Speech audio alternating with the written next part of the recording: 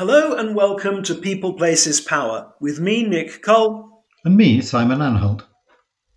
In this podcast, we talk about issues of international image and reputation, foreign policy, and a few other things along the way. And in today's episode, we're going to be thinking about the future and how ideas of the future intersect with international image and the ways in which nation states present themselves to the world. Now, this is something that comes up for me as a historian. And when I look at the world today, I can see how, well, I compare it to a tightrope, Simon. And the idea works like this. If you're going to walk across a tightrope in well, at all, but especially if there's some instability, the way you stabilize yourself is by looking either at where you've come from or where you are going. And we can see in the world today that many nations are getting their stability by focusing on the past, where they've come from, with exaggerated ideas about their past achievements, national origins, and very often suffering. But maybe a more constructive way of focusing is to focus on a vision of the future. And I know that part of the reason the world was able to get over the First World War, the Second World War, to come out of the Cold War was because of the articulation of visions of the future that was so attractive that not only did allies want to join in, but even adversaries thought, well, there's something there for us, something we can go for. And the only way, to return to a theme that we've articulated in these conversations previously, that countries are going to be willing to cooperate to engage the big problems of our present, particularly climate, is if they have a vision of working together, a vision of doing so. So a future vision, making the world a better place, a realizable vision. This has been very important historically and seems to be a missing dimension right now.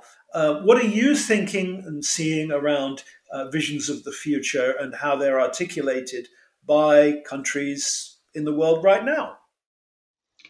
Well, it's interesting, isn't it? I mean, there are, of course, two sides to the story of the future of a nation. One is the domestic socio-political side.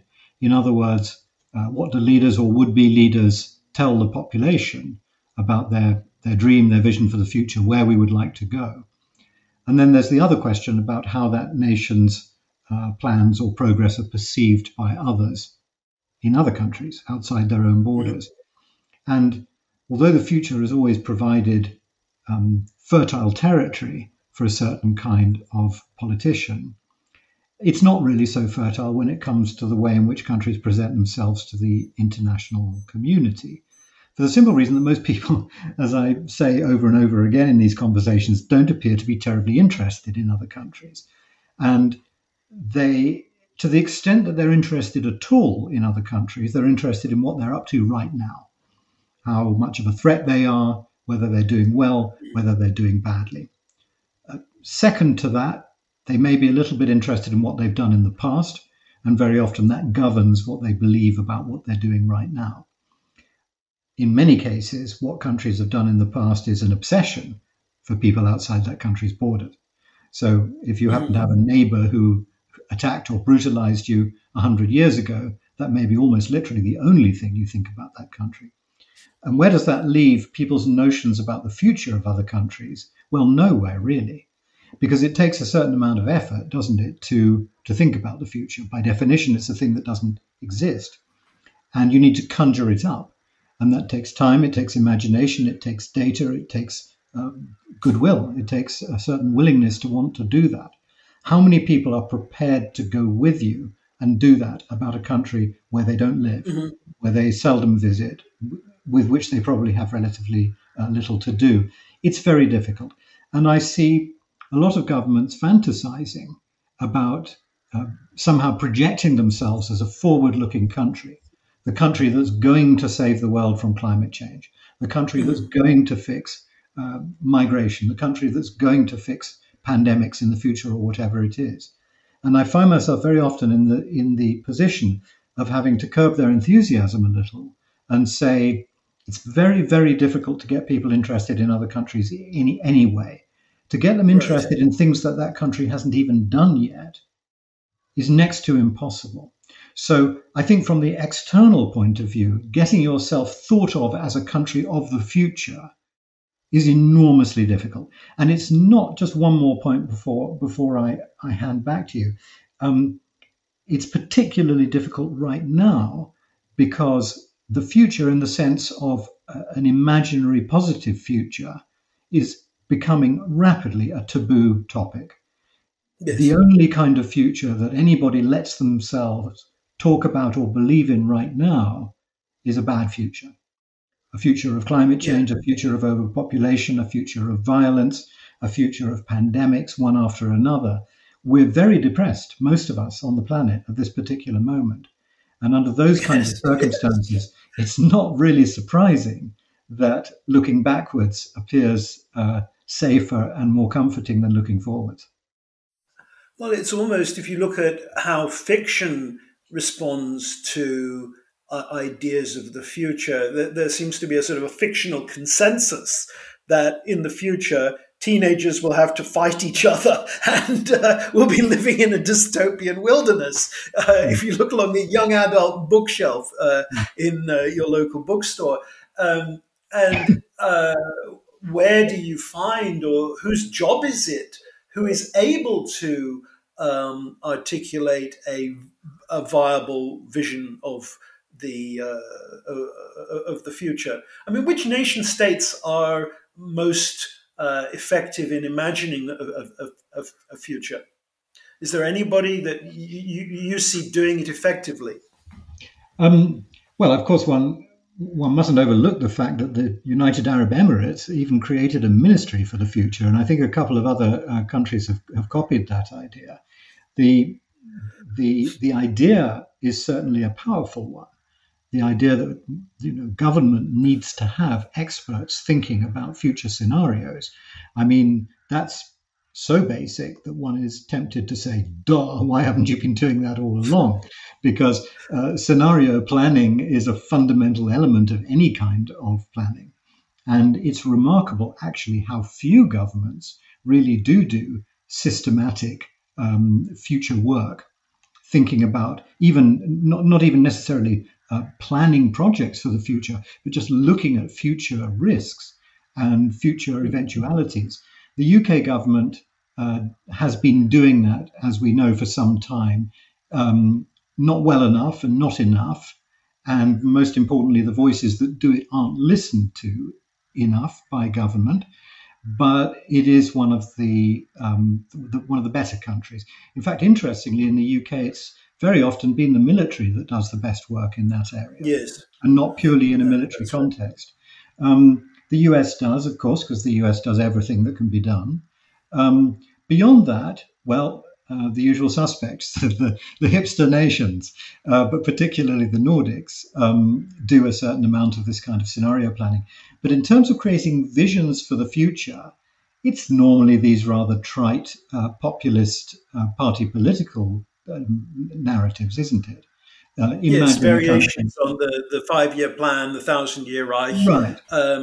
I thought it was really, it's a very hipster idea, but I loved that the city of Oslo established a library of the future, and each year commissions a novelist to write a book which will be published in 100 years from the foundation of the library, and that they've planted a forest which will have grown sufficiently to be felled and pulped to make the pages of the books as they are published. I think that kind of long-termism I find inspirational at a time when there are so many so much emphasis on coming disasters. And of course, we have to hear about the coming disasters, but people need a spark of hope to be able to respond effectively.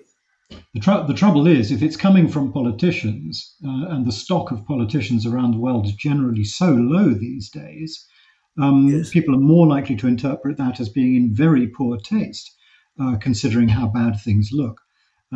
If you're looking forward to a winter where you can't pay your gas bill in Europe, or in many other parts of the world, even worse, significantly worse. I mean, large parts of the world are facing famine as a result of Russia's invasion of Ukraine in the coming year or two, mass global famine, and for politicians to be singing nursery rhymes about a beautiful future where everything works and everything's better and everyone's equal and everyone's happy, that can look like the height of cynicism and idiocy. So, of course, the tone and the source of the predictions has to come from the right place. I mean, which future-leaning voices do people listen to? It's very interesting, and it's absolutely emblematic of the generations that are appearing now, that the only mildly positive versions of the future we ever hear are visions of the future in which future is synonymous with technology. Yes. And that's typical of the younger generations who've been brought up to revere technology as their religion. So a man like Elon Musk, who really does have visions for the future, those are first and foremost technological visions. And what's noticeable by its absence are visions for the future that are societal, cultural, political. Technology is easy because that's always in the future, and it's always better. And technology, technology is also neutral. It has a small flag on it. I think of nations, the one that seems to have the most developed idea of the future is China, and as far as China's concerned, it's on a long-term trajectory and wants the future to be much more Chinese than the present, and is planning accordingly.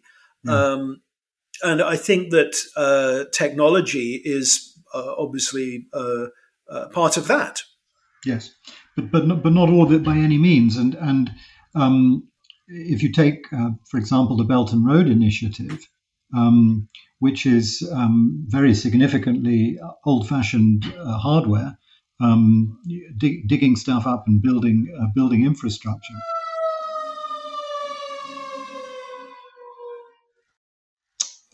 Then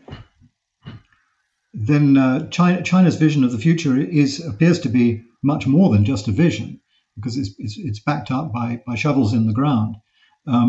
Right, and that has often in the past been the way, the style, the dialectic of Chinese policy making.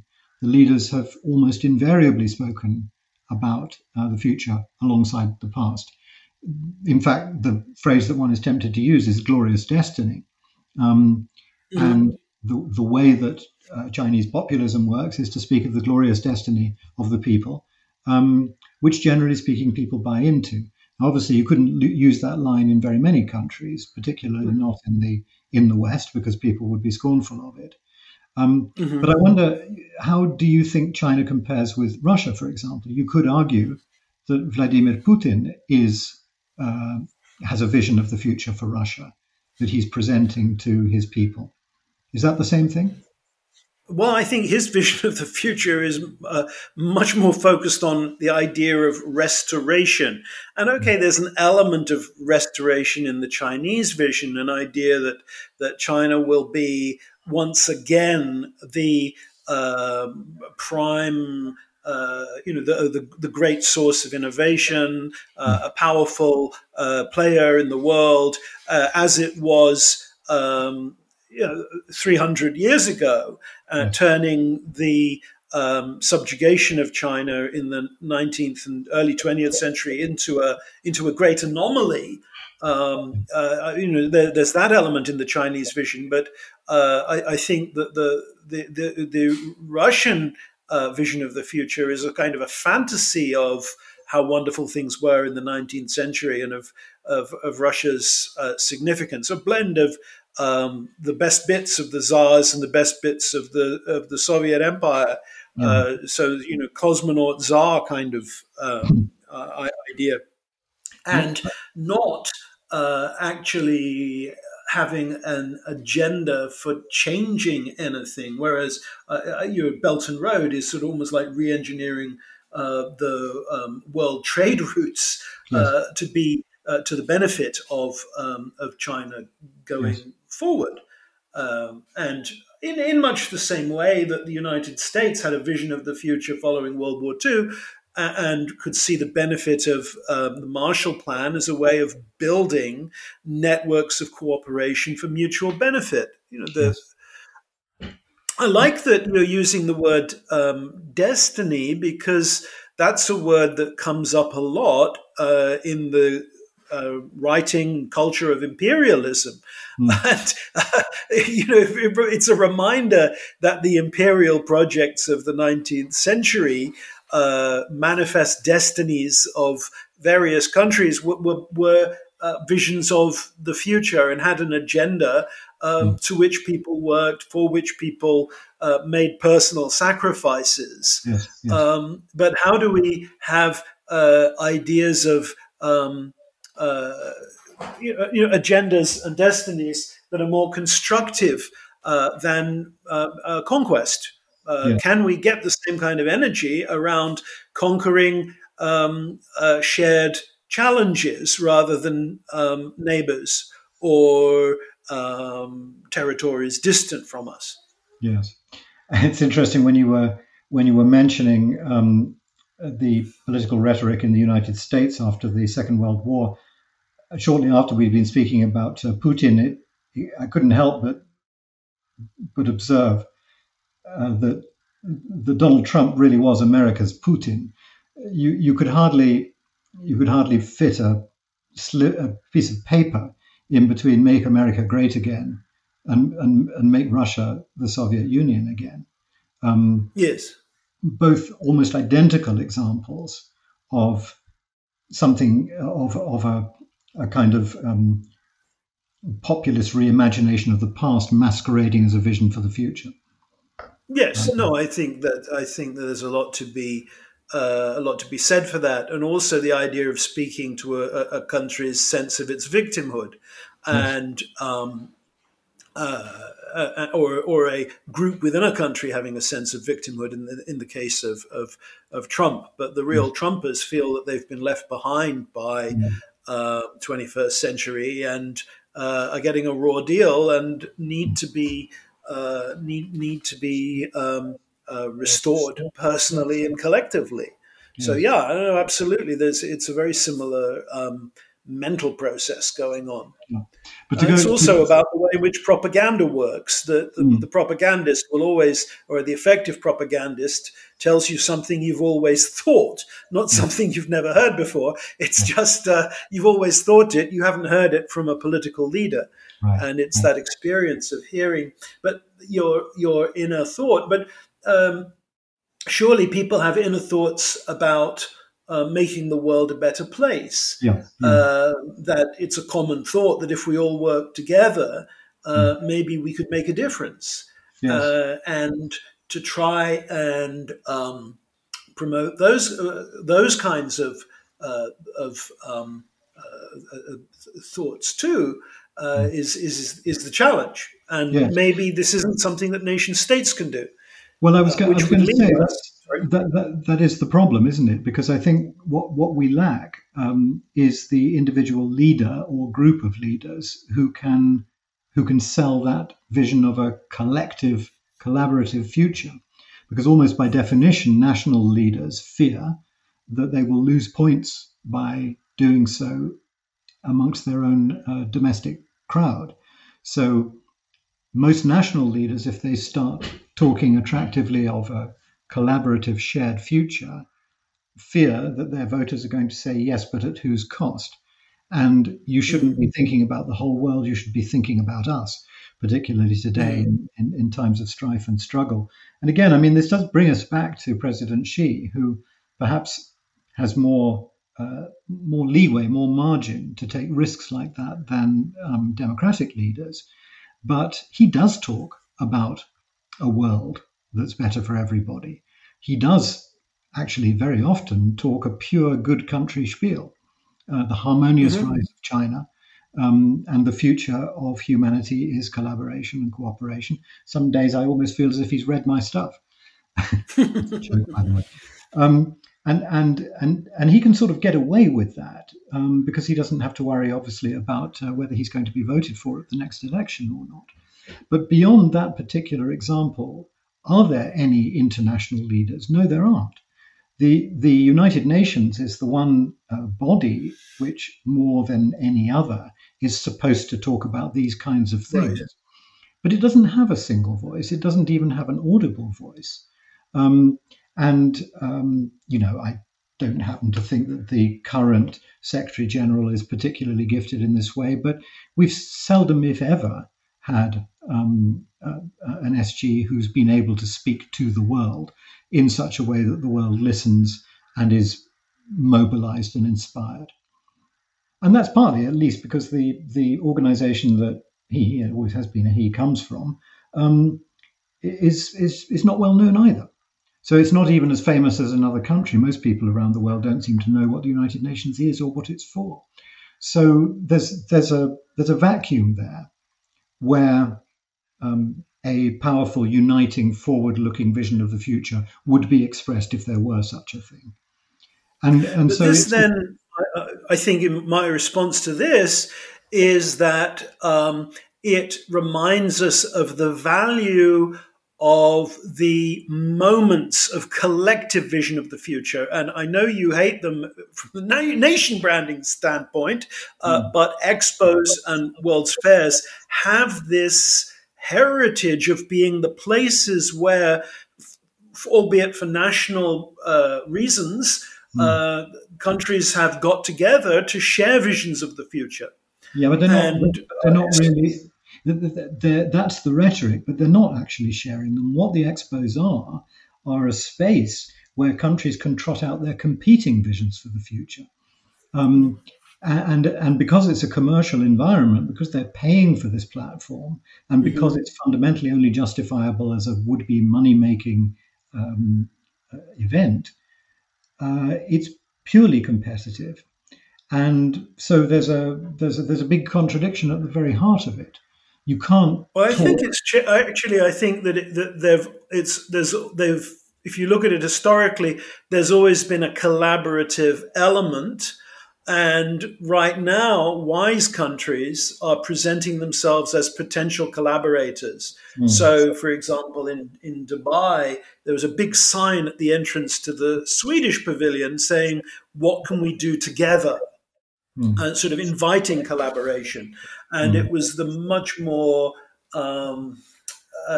limited vision was pretty obvious in the countries that only talked about, new technologies they had that they were hoping other people would buy or opportunities for investment.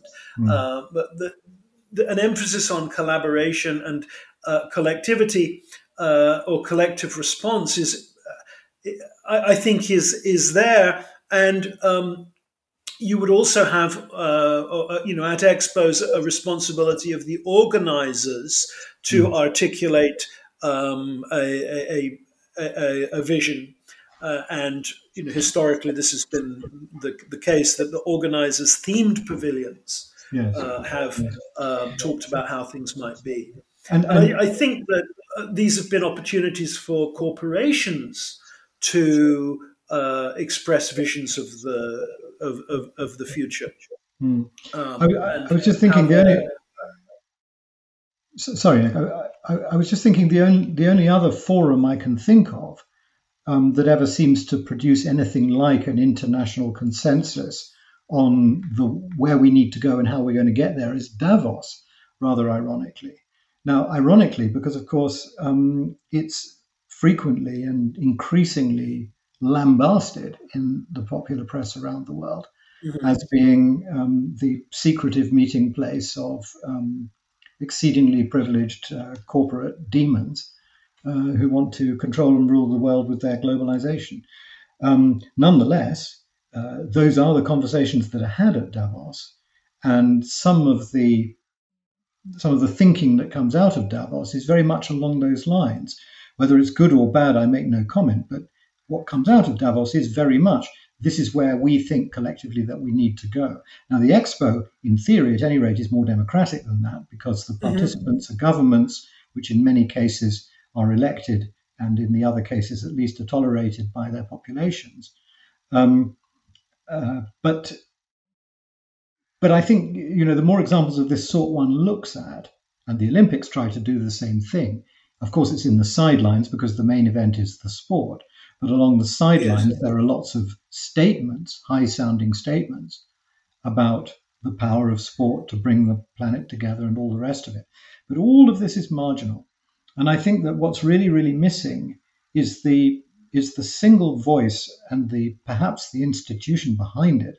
Well, this is why I tried to set up a new country, a Mhm. country that didn't have its own national self-interest at heart, that had collective self-interest at heart, because that actor, that player, that voice is, as I said before, just missing, and it's very difficult to imagine where else it's going to come from, because people really respond to individuals. They don't tend to respond to institutions. They find it difficult to sympathize or empathize with organizations, especially clumsy international bureaucracies. Mhm. Well, do you think part of the problem here is the way in which so many religions have a trajectory that is, um, should we say, allows negative ideas of the future, that there's an inevitable apocalypse, Mm, or that things will get worse and then we'll be magically saved. mm, That what we're talking about is the idea of humanity getting together and saving itself. mm, That is not something that a lot of, at least conventionally articulated religion, mm, um, uh, talks about. It mm. seems to be the opposite of that. Yes, absolutely. I mean, and that's why so many religions struggle in the modern age because they are fundamentally about depriving individual human beings of their agency. Um, man is a sinner. Human beings are weak. Only God is strong. And it's wrong and it's presumptuous to imagine that human beings can do anything other than just behave themselves and keep out of trouble. Having said that, the world's religions are one of the better candidates for that single voice if two things happen. One, they stop being so obsessed with presenting competing visions of society, Mhm. of humanity, and of the future. And two, they're prepared to abandon some of this idea, some of these notions about humanity basically being doomed, that there's a distant paradise which we can never reach because we'll never be good enough. They need to start thinking quite seriously about what a paradise on earth might be and how we could Yes, practically get there, and one that we as human beings deserve, because otherwise yes, there's no point of even talking about it. yes, and make the best of this current world that God has given us, rather than insisting on an etch a sketch moment of shaking it all up and starting again at some Mm, point. I think that's I agree. I agree with that. As we think about drawing this to a conclusion, then a key point seems to be to try and find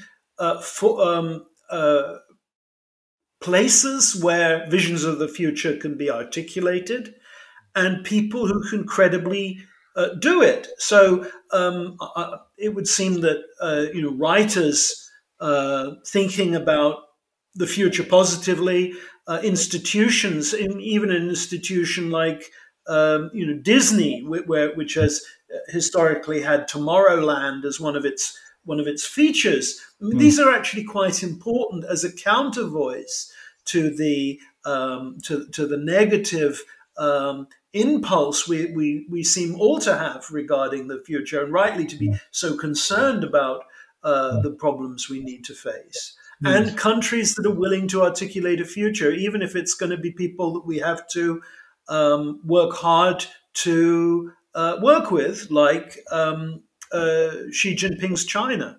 Yeah. But that seems to be the way the landscape is, and but without dialogue around the future, we're not going to be able to move forward. No, and without some kind of preparedness to believe that human beings are basically all right, because the problem we've got at the moment, I think, is that the last 2, if not 3 generations have grown up hearing only negative voices about humanity. And if every single day of your life, from the day you were born, if you're in your teens or your 20s today, the only things you have ever heard about humanity is how it's screwed up everything, how everything it touches is corrupted or destroyed. And just psychologically speaking, that is profoundly depressing. It has a profoundly depressive effect on your state of mind. And I think that we've got a very serious situation that all the voices coming out of the media, and consequently all the voices that are reflected from the media within society, are saying that humanity is lost beyond redemption, and that we are the most dangerous creatures on the planet, and we're incapable of doing anything good or worthwhile, and therefore we are doomed. This is the world I think that young people live in today. And it's difficult to imagine how they could be anything other than deeply cynical of any view of the future, even the most attractive one. They just won't believe it. So we've got a credibility gap to overcome first. Right. Yeah, and fiction, positive fictional visions seems to be part of that. Thinking about the world imagined by Gene Roddenberry, the creator of Star Trek, where human beings have been able to work together to overcome their difficulties on Earth, and were able to go out and encounter difficulties in space instead. But it's a colonial story. It's a colonist story. But what a positive context that had. And wasn't it nice growing up that it was possible to imagine not being destroyed and moving forward to something better? Yeah. But it's interesting, isn't it? 90% or more of all the science fiction that's been written since the genre was invented in the late 19th century has been dystopian in one way or another. I don't know whether that's because it's easier to write or it's more fun to read, or whether science fiction writers are depressive by nature. But there is a terrible risk that stories about a nice future just seem, by comparison, as if they don't have much meat on them, nothing much to chew, nothing much to get your teeth into. It's the negativity bias. Well, somebody has to find a way of bringing us together around a vision, and articulating that vision is a major communication problem for our time. And hopefully conversations like this can at least flag the need and lead to further conversations. Yep. You and I can't fix it by ourselves, but I'm glad that it's been an interesting thing to talk about. On that note, that's all we have time for today. Thank you so much for listening. I'm still Nick Cole. And I will continue to be Simon Anhalt.